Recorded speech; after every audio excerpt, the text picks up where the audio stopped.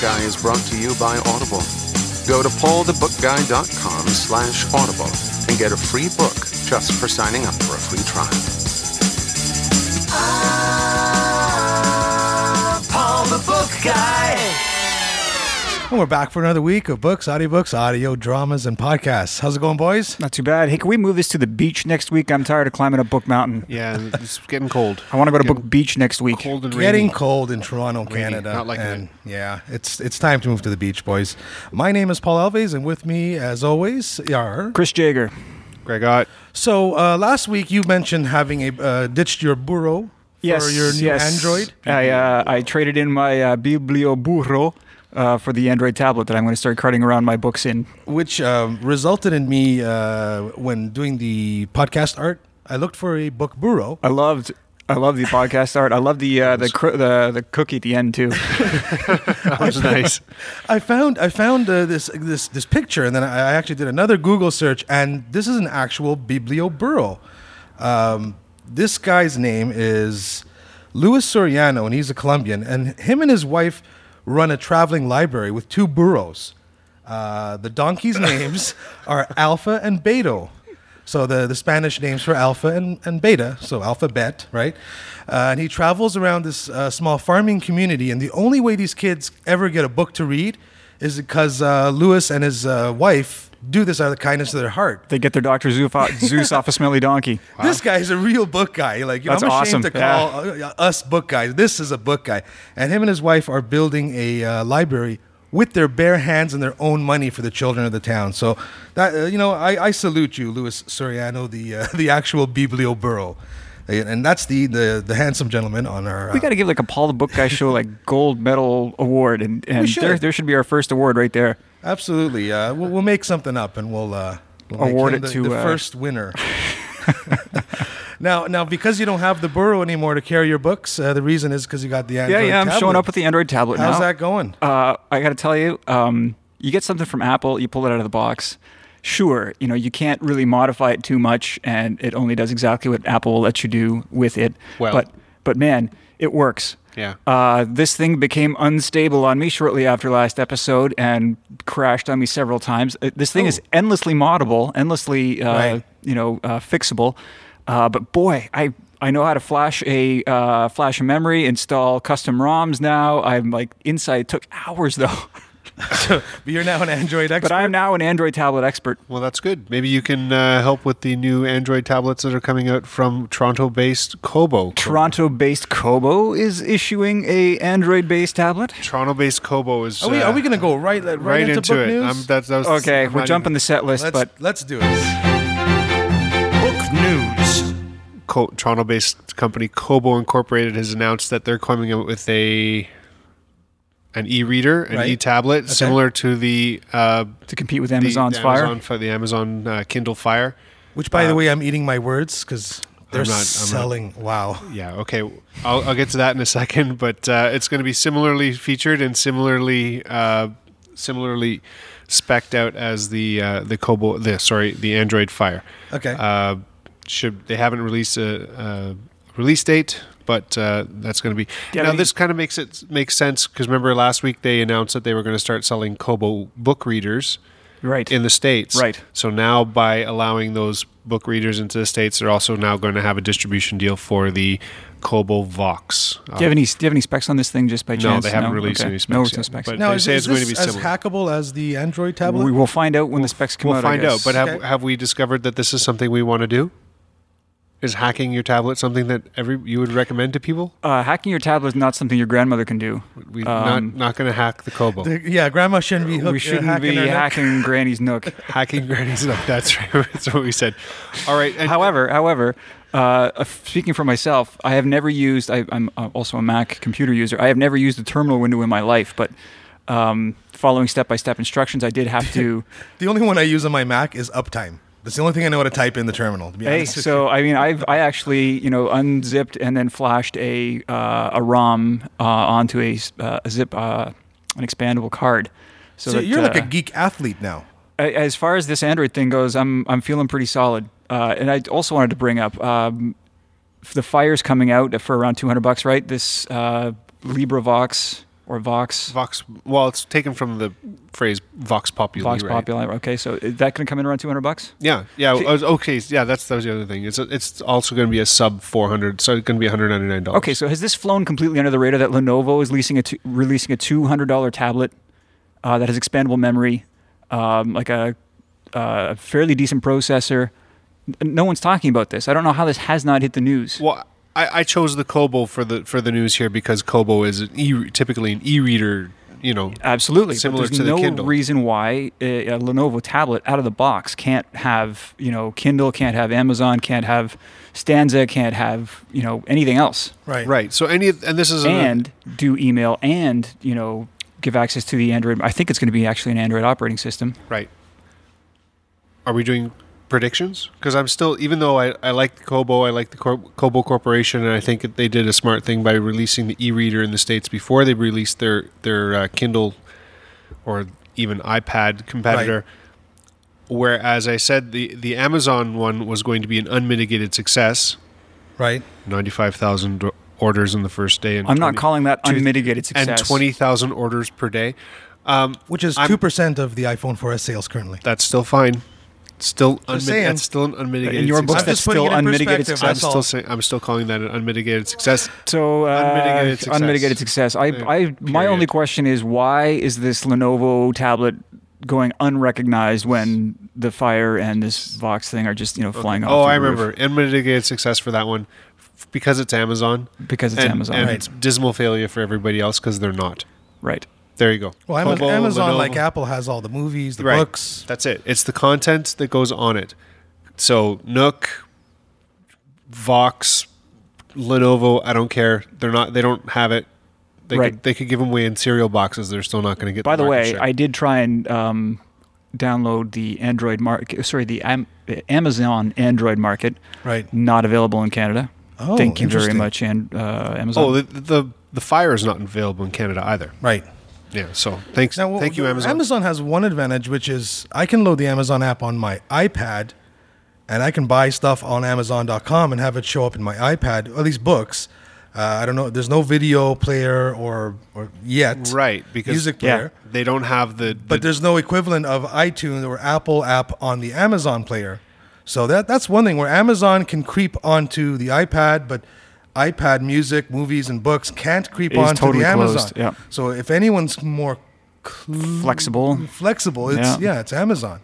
They have a chance, so they don't mind putting their app on the Yeah. iPad. Like, hey, who cares? Let Apple All sell they it. got to do is bajillion of them. All they got to do is undercut iTunes price a little bit, and Yeah. they'll bleed revenue off of Apple. Speaking of Apple, the just for those out there who are interested, of course, to get in line, the Steve Jobs biography is coming out this Monday, and I'm seriously considering getting it first day. It's like I can't remember the last book that I lined up for, but And this book seems almost like a Steve Jobs product because there's been no previews of it. I guess they're rushing to print. Yeah, the biographer got 40 exclusive interviews with him, and apparently there was nothing that was off limits. Right. So it's been touted as probably the most open project that Steve Jobs has ever. This is one of the items agreed on his bucket list, which was he wanted to do this book so that his kids would get to know him better. In particular, apparently they got an interview. He got an interview with him just days before he passed away. So Right. I heard Steve Jobs refused life-saving surgery. Yeah, And that just came out. Those details are going to be extrapolated in the autobiography. So that's. Well, I'm sure I'm going to read it. I'm definitely going to read it. We'll take a look at it when it comes out, and we'll. Okay, well, you two can tag team that one in a couple weeks, maybe. I'll read the even pages and you can be read the odd pages. Perfect. Books on film and television. Folks, if you're wondering why we're a little bit more gigglier this week, is we have a live studio audience, and they're making us liked laugh. it better when I sang it. All right. Well, go ahead. Sing it if you Books on film and television. want. Jeff Smith, if you want to reach him, it's Greg the Book Guy on Twitter. Yeah, I don't know For all your jingle needs. I don't know if that's going to work out. We were talking about Akira, the Japanese manga that was done into a cartoon many years ago. Right. It was like 88 or something it came out. And that's been, it has actually got the green light for a live action version. That's going to be really cool. I'm really excited about that because I like the first one. Right. And I didn't read the book. I watched the movie, and I think it can be a really good live action one.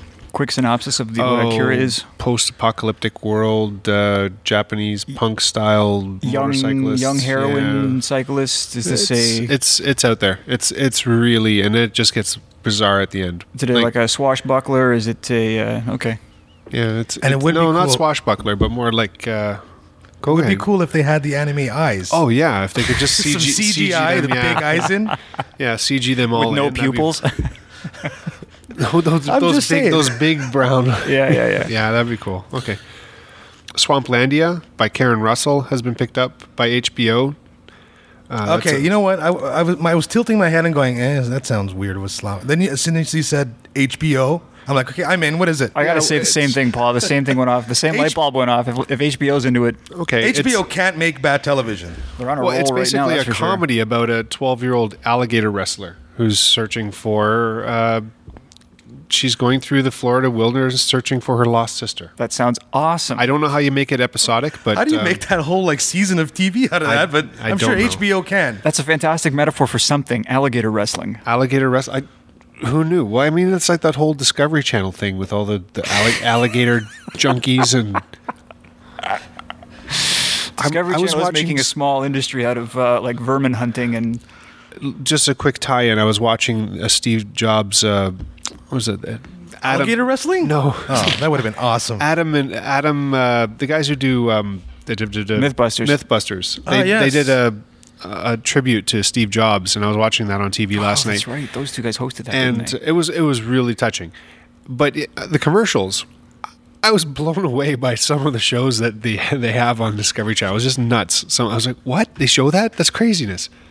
So, anyways, Dave Katzenberg and Seth Grahame-Smith are going to be have picked up a novel called Necropolis, nice, by Doug Durst. This is about a small town that has a disproportionately large amount of people buried. Like the town's 16. City of the Dead. So what's Seth Grahame-Smith's involvement in it? He's producing it?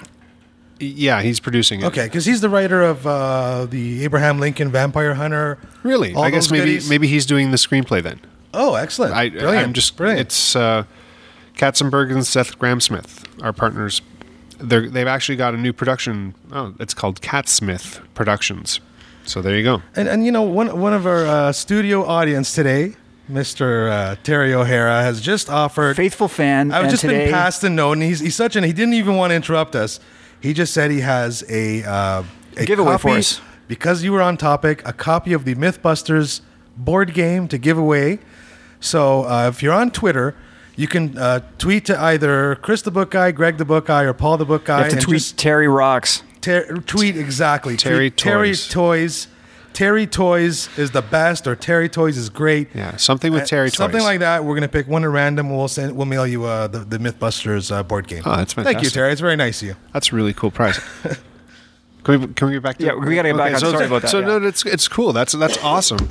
And I'll clap my hands beside the microphone some more. 1,600 people in this town, but 1.5 million people in the cemeteries. Okay. So then it follows a detective who starts to discover some paranormal activity, and it's really cool apparently because it deals with the paranormal aspect of it, but also in sort of a following correct police procedure. Okay. Oh, a CSI of the Dead? CSI of the Dead. Yeah, kind of like that. So is he taking statements from ghosts and that kind of thing? I didn't read it. It looks really interesting. That's why I picked it out of all the HBO. news. What are we going to say? You know what? With Seth Grahame-Smith attached, HBO, right there, I'm in. Yeah. He's good for everything. And so far, we just can't seem to get enough of the police procedurals, though, huh? Police procedure. Well, I'm still stuck on Castle. I mean, I'm just loving it. And I'm gonna pick up the novels too. Excellent. And I'm gonna pick up those Nikki Steele novels. Entertainment Weekly has a preview of The Dark Knight issue 2. That's the re-release in the DC Comics franchises, and again, looks really cool. Bane is not Bane. Sorry, Two-Face. Wow. He's got muscles in places I don't have places. Okay. It's crazy. So Two-Face is a big guy? Two-Face now became this massive, monstrous, gargantuan of a person, and really vicious and knocking the crap out of the Dark Knight. And Interesting. From what you can see there, you can go to Entertainment Weekly and see 5 or 6 pages of that. I love the art, and it's darker. It's definitely not appropriate for kids anymore. Like, this isn't the kind of thing you want your 10-year-old to be reading anymore. But there you go. And we have a new comic book section on paulthebookguy.com. So Yes. we kind of separated it off, like not like the stepchild that you back into the closet, but No. The kids section. Ooh. Are we just hiding it from Chris, or are we just doing this because he hates? I don't hate comic books. That's I'm all- going to clip that out and have that as a jingle. And have that as a box. jingle. So next time you're bitching on comic books, That's all I got for books and film and television this week. and there you go. And I guess the rest of the news this week would be the Booker Prize. Yes, I Booker know Prize. you've got a bunch on this. I have a short clip that I took from that basically shows you that winning the Booker Prize is not necessarily the most important thing. London, England is the last place Patrick DeWitt expected to be this week. He had no idea his publisher had entered his novel, The Sisters Brothers, for the Man Booker Prize. I guess I thought it was maybe for a different type of book, the big prizes, you know. I always thought of my work as sort of a little bit more under the radar, I suppose. DeWitt's book is about two brothers, Charlie and Eli Sisters. They're hired killers in 1851 during the California Gold Rush. It's violent, gory, and surprisingly funny. Eli is my name. But you were the bigger one? The huskier of the two? I thought I could hear Morris laughing. I am husky, I said. I don't mean it unfavorably. I myself have a problem pushing away from the table. Just a bit early for A it. high school dropout from Vancouver Island, now living in Oregon, DeWitt is refreshingly laid back about being among the final 6 for one of the most famous literature prizes in the world. There's another Canadian on the Man Booker shortlist. Essia Dugan was born in Edmonton and lives in Victoria. We caught up with her between interviews with the British media. It's been very exciting and very hectic and really lovely, and I just feel like I have an embarrassment of riches. Adujan's book, Half-Blood Blues, follows a group of mixed-race jazz musicians in 1940s Nazi Berlin. I got to thinking how small we come to be these last months, me and Chip. Even 2 years ago, we liked to holler through these damn streets like we on parade. Now we slunk in the shadows, squeamish of the light. To have this kind of reaction or response to it already has been amazing. And yeah, so I'm not too worried about winning or losing or whatever. I feel I've already won. Whatever happens tomorrow night, being shortlisted for the Man Booker is a prize in itself. Adujan and DeWitt have reached new readers and sold thousands of books. Anne McMillan, CBC News, London. Look at that. And this week, I think after this piece, I'm talking about Essia Dugan and Half-Blood Blues. So this is the 2 books that I did read from. I read them because they were nominated both on the Giller and on the Man Booker. So the Giller is going to be awarded in November 8th. Yeah, the old story, right? Hey, it's just an honor to be nominated. But it sucks to lose out on, I think it's £57,000. Right. That's, that ain't chump change. But still, I mean, just being nominated, you're going to sell 100,000 books. And every bookstore it's that true. I've been to has a Booker Prize section Display. now. So display. So they're and prominently. Yeah, I prominently know. It gets displayed, front of the store, definitely. And they get, each book gets a Booker Prize cover edition. Right. So they get, I guess they would. They get to put the foil stamp on I would it. almost put the say advertisement on. winning is the icing on the cake, but nomination is, wow, what an honor. So, you can clap your hands next to I your can clap mic my hands, and yeah. I'll bang my microphone cable a We'll little do bit. a whole little. So the actual winner, who we have not discussed yet, it was Julian Barnes. And his novel was... I should have this more... A Sense of an Ending. So... Well, congratulations to him. We'll Congratulations, send right. him a framed poster of Kaganagami, Ontario. He's a framed Kaganamini. You're paying the postage for this one. Yeah, that's right. So, a longtime author. He's actually been nominated several times. This is the first time that he's won his first nomination going back to 1984. So, a long career as an English language author. I won't get into the book here because I'm planning actually on reading it myself and bringing it for a future episode. Nice. Perfect. So, congratulations You to... seem to be crawling your way through this entire list. Man, it's I'm enjoying the books that I have read off the list, but it's tougher reading than science fiction. I'll tell you that much. Yeah. You're definitely not reading fluff. You're not in the world. I think you'd be surprised. Like the Sisters Brothers, I would recommend for either of you guys. I mean, I don't think that they were that was. I think I said early on, I don't think it's going to win either prize, but it was a great read. Short, easy, fun. Just very, very engaging. And I'd say the same thing about Half-Blood Blues. I might as well just carry it right on into Half-Blood Blues. I don't know. You guys jazz fans at all? Somewhat. I had a phase, yeah. Okay, you had a phase. Okay, in a prior life, I experimented in college. I was a jazz DJ in university. I had a show. A jazz DJ. I had a show on college community radio. Right on. Things you learn. Yeah, things you learn. So I am a jazz fan. This book is about jazz. It's about a group of musicians in 1940s Berlin. So on the eve of the war, these are all black and Jewish musicians who are fearing for their lives underneath the Nazis.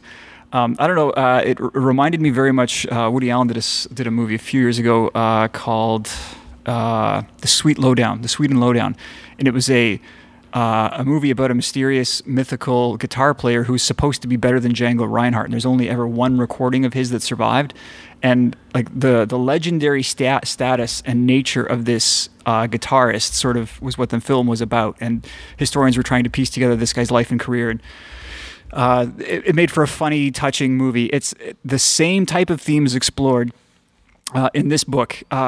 These guys come from, and they're playing music in 1940s Berlin. They're playing on, they're making vinyl records. There's no reel-to-reel tapes. They're recording directly to an aluminum plate. They're using, just like the discussion about how they're actually cutting the music, the clubs that they're playing in, the technology that they're using, the sense of oppression that these guys are living under. It's the sense of the book is foreboding and dark and weird and complex and legendary. You just get the sense that there's this one horn player who is going to be, he's supposed to be as good as Louis Armstrong. So Louis Armstrong at this point in 1940s, sort of at the end of his career, he's actually living in Paris and makes an appearance in the book. Oh, wow. Part of the book's story is these guys escape from Germany and they go to record with, they're supposed to go record with Louis Armstrong. So it's sort of historical fiction. It's written in first person, which is a unique way to sort of tell the book. Do you have to be a musician to appreciate it, or is that just part of the tale? You know what? The biggest difficulty for me with this book was it's written from the first person perspective, and it's written in a slang, okay, so there's a lot of like musician jargon type. It's like American. So the two of the musicians are from Baltimore who moved to Berlin, because that's where the avant-garde jazz was being played, and they met up with some Jewish musicians and this German horn player who's legendary. And they are talking. The book is narrated in this 30s Baltimore slang, which is fun and riveting. I'm going to try a cold read here. We might have to cut this out, but I'm hoping it'll give you a flavor. Can I give you an intro? Just now, ladies and gentlemen, former jazz DJ Chris Jager with his cold rendition. I'm reading straight off the page. This is something we may have to cut, so I hope we got a clean edit point here, Paul. There will be no cutting. So this is the legendary, or the soon-to-be legendary young horn player who's supposed to rival Louis Armstrong, the author. Through the narrator is giving a description of his playing. So as read by Chris Jager. Oh, yeah. Former jazz DJ. Next. Oh, yeah. Next You on, will listen to the smooth sound. Next on PBS, we'll have a reading of... Just go. I hope there's some clean edit points in there. Okay. The kid, Hell, he made it muddy. Passing his notes not only overseas, but through soil too. Sounded rich, which might have been fine for an older gate, but it felt fake from him. The slow dialogue between him and us had a sort of preacher, choir feel to it. But there wasn't no grace. He was the voice of a country preacher, too green to convince the flock. He talked against us like begging us to listen. He wailed, he moaned, he pleaded, and he seethed. He dragged every damn feeling out of that trumpet but hate.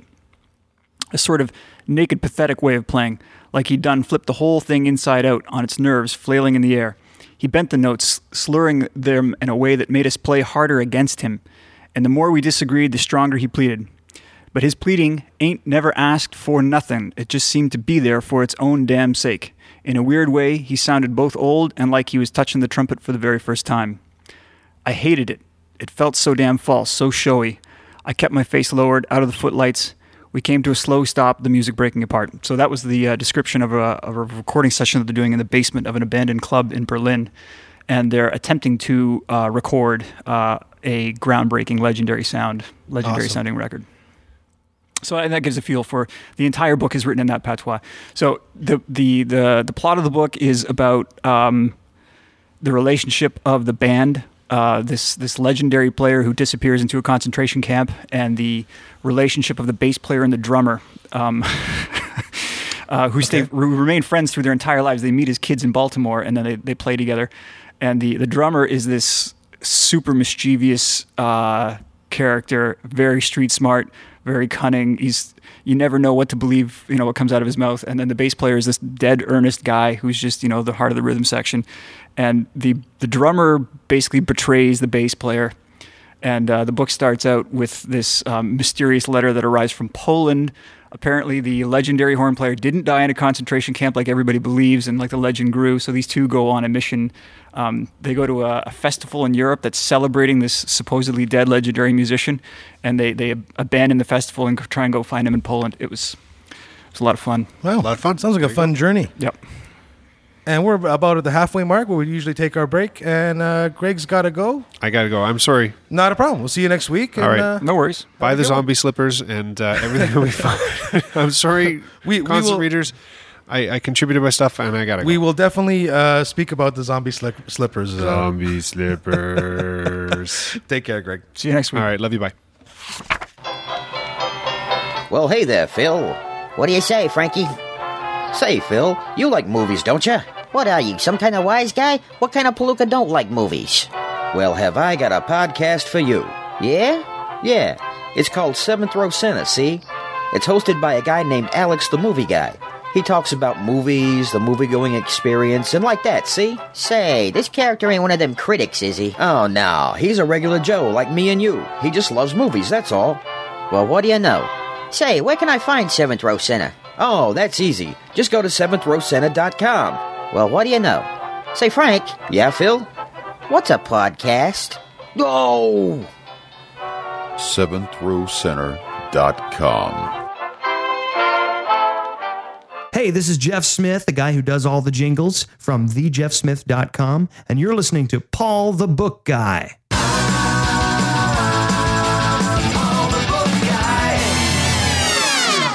And we're back, just the two of us. Unfortunately, yes. Greg had to make an early exit from Book Beach. We can do it. I just want to tell folks about some upcoming guests we have. Next week on Paul the Book Guy, we have Brigadier General Bigelow from the Canadian Armed Forces going to talk to us all about the Operation Santa Claus project. We'll have him live on the show. Is there books involved with Operation Santa Claus? There is. Actually, books is one of the donations they ask for that you can actually donate to our Canadian troops who are in theater. And I got to say, I was surprised, Chris, when I saw the Operation Santa Claus website. I didn't realize how many operations we have going on. I was expecting like 3 dots on the map. They're everywhere. I got to check this out. And I'll send you a clip to that. Actually, I'm going to post post it. Post a link in the show notes, as usual. And we also have Ron Barak, American author of A Season for Redemption, is going to be on the show. And very topical novel. It's a novel that's been out for a while, but it's kind of a murder mystery, political intrigue, almost like a Tom Clancy type thing. There's someone's been killed and politics are involved. But it's the motivation behind the killing, which is the recent decline, we'll say. I won't say fall, but the heading downhill of the economy in the United States. The imminent fall. Yes, the whole bank thing and the financial thing. That's the motivation behind the murder in the book. And I'll talk about the book next week when Ron's on the show. Excellent. And haven't locked down a date yet, but the one and only Jeff Smith is going to be on the show as well. And for those of you who aren't familiar with Jeff Smith, he is the recording artist who not only does the Paul the Book Guy theme, but has a lot of his own great music. I'm actually going to post some links to some of his music, which you can buy on iTunes in the show notes as well. And I have a little exclusive here. I'm pretty sure that he went to sleep last night. So this is the last thing that Jeff Smith, the latest Jeff Smith creation. This is for a podcast we've had sort of working in the background for a while. It's been in pre-production. We're still waiting on one final piece to come together, but here is the clip. All right. Here we go. Spin the wheel. The wheel of topics. Spin it good. Spin the wheel. Where it stops, nobody knows. It's the wheel. The wheel of topics. The wheel of topics. So that's the theme song from the upcoming Wheel of Topics. We'll have more info for you that in our podcast section. You're actually going to try and float that one, Paul. We're going to try and float it. It looks like the emergency broadcast system has some legs. He's also made us a new original theme song for that. I was just going to say, I'd rather have a new theme song for the emergency broadcast system. We have two new ones, actually. I'll play them for you later. Excellent. And Jeff Smith will be on the show. Great stuff. The Think Geek item of the week from thinkgeek.com. One of the great ways you can support these shows is by going to paulthebookguy.com/thinkgeek. Click on the link there, and whenever you purchase something from ThinkGeek, we get a small portion of the sale, and it's a great way of helping us out. Folks, we're not buying gold-plated Shark Tanks at this point. We're not asking for gold-plated Shark Tanks. I'm just hoping that Chris and Greg don't start Occupy Paul the Book Guy anytime soon, because my 1%, whatever it is, it's nothing. So these are all items from thinkgeek.com. We have exclusive deals sometimes, little coupons at paulthebookguy.com/thinkgeek, and it's a place we order from. And one of the items, this is Greg's pick for the week, is the zombie slippers. They basically look like two little zombie heads that you've stuck your You stick your foot into the mouth. But it's an interesting one if, for a sense of humor. For someone with a sense of humor to walk around with those slippers. But I'm going to give you my pick, because recently I pulled out of the hat for Kris Kringle, and I hope she's not listening. That could be a problem, Paul. I'm pretty sure she's not listening. They have some bibs for infants. These are really cool. And the illuminated jet bib feeding system is the one you want. You just look up illuminated jet bib. It's only 14. Does this involve a turbine engine? It is so cool. So the little bib that the kid wears has a runway painted on it, and there's little lights. So the lights blink. Here comes the airplane. Here comes the airplane. And they even give you the spoon, which is an airplane. Awesome. And right beside that, another one. The Star Trek Enterprise light-up feeding system. So on the bib is the space station with the lights blinking, and the spoon is the Enterprise. So those are pretty cool. There's a lot of cool items on ThinkGeek, and if you what did you pull, like a 2-year-old at a Secret Santa, and you're worried that she's listening? No, you know what? The lady I picked a Secret Santa was like 9 months and a day pregnant. So I was like, obviously I'm gonna get something for her, but. For another $15, then something cute for right? $15. Okay. This cute light up bib, and that was this week's The Think Geek item of the week from thinkgeek.com. Now we've been discussing a lot about the Kindle Fire and iPad and all different ways of reading books, and I actually found this clip. It's from CNET. Now a lot of us geeks, sometimes check CNET, but I know that a lot of our listeners. Probably aren't browsing the CNET site. Probably haven't seen or heard this clip. Where'd you pick up on CNET, Paul? It's this guy breaks down the Kindle Fire versus the iPad, their features, and he does it pretty well. Let's just play the clip, and we can probably talk about it right after. All right. See what he says.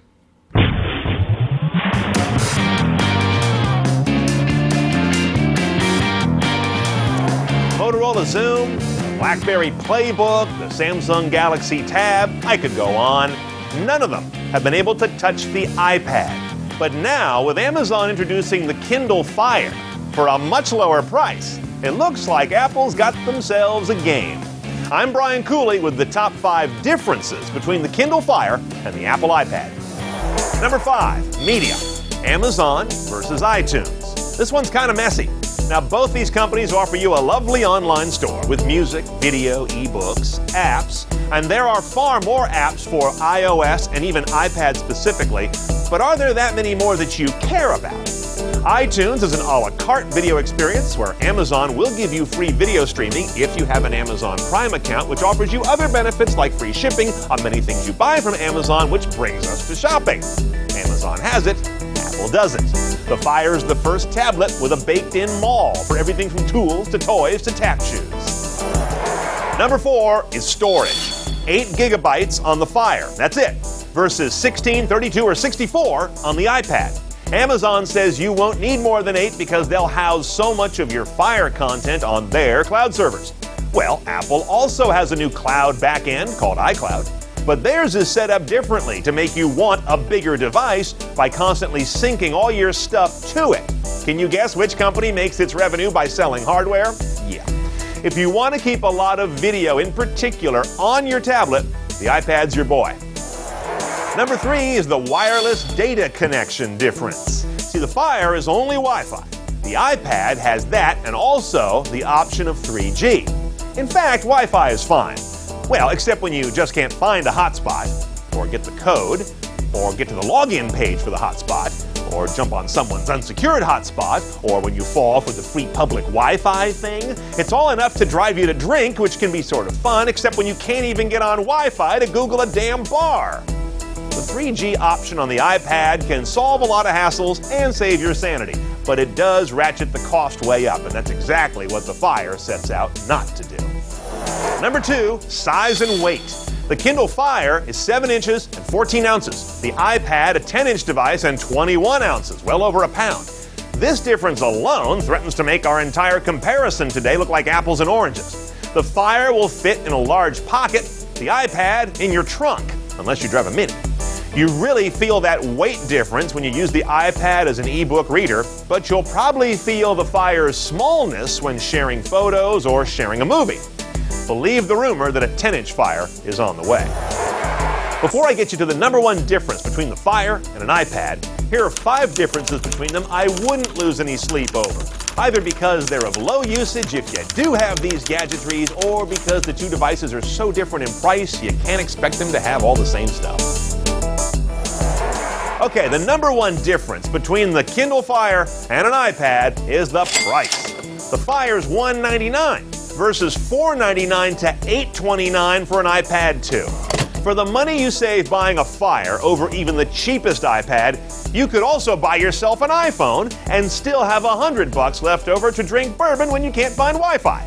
Now, price alone is no way to choose between 2 tech products, but these guys are close enough in the basic mission that you can use that as a yardstick. The bottom line for most people is, does a tablet have web, email, and a screen bigger than my phone? The Fire answers yes to all of those at a price that spells impulse buy instead of bye-bye. Okay, before you buy either of these guys or any tablet, make sure you check out our reviews and watch our videos on these and all the rest of them in this fast-moving sector. Tablets are the kind of thing it's also nice to get in your hands to try before you buy.